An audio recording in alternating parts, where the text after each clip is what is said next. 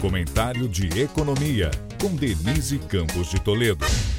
O comércio foi um dado não muito animador hoje pela manhã, com a expansão de apenas 0,1% das vendas em relação a março, de acordo com o IBGE. Isso sobre abril de 2022, a alta foi de 0,5% e em 12 meses de 0,9%. Os dados vieram abaixo do previsto e o segmento de hiper e supermercados, destaque dos poucos dados positivos no mês, ainda teve impacto das vendas da Páscoa. O comércio ampliado, que inclui veículos, peças e material de construção, teve queda de 1,6% após 4 avanços consecutivos. A recuperação do emprego, o aumento da massa salarial e programas de transferência de renda, além da queda da inflação, têm ajudado no consumo de curto prazo, como de alimentos. Mas o crédito caro e endividamento das famílias vem afetando as compras a prazo e de maior valor. Situação que o governo até tenta amenizar com medidas como o carro popular, o desenrola. A grande expectativa, no entanto, é quanto ao início do corte dos juros pelo Banco Central.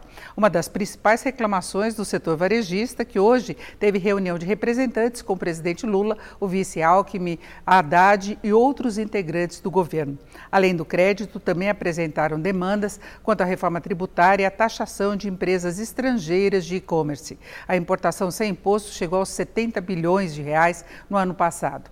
Em relação aos juros, é possível que na semana que vem o Copom já dê alguma sinalização nesse sentido. Hoje, o Federal Reserve interrompeu o ciclo de 10 altas seguidas dos juros nos Estados Unidos, com as taxas em 5% e 5,25%, sem muita mudança na avaliação da expansão modesta da atividade, robustez do emprego e inflação ainda elevada. O FONC, que é o Copom de lá, destacou a resiliência do setor bancário, apesar de problemas relacionados aos juros e ao crédito, e sinalizou estar atento à inflação, que segue bem acima da meta de 2%, sem descartar novas altas nas próximas reuniões. Mas a pausa já manteve o ânimo do mercado, que aqui ainda teve a notícia da manutenção da nota de risco de crédito do país pela S&P, mas com melhora da perspectiva, o que não ocorria desde 2019. Segundo o relatório, apesar de déficit nas contas, o avanço do PIB e a organização fiscal, o arcabouço, podem resultar em evolução melhor da dívida,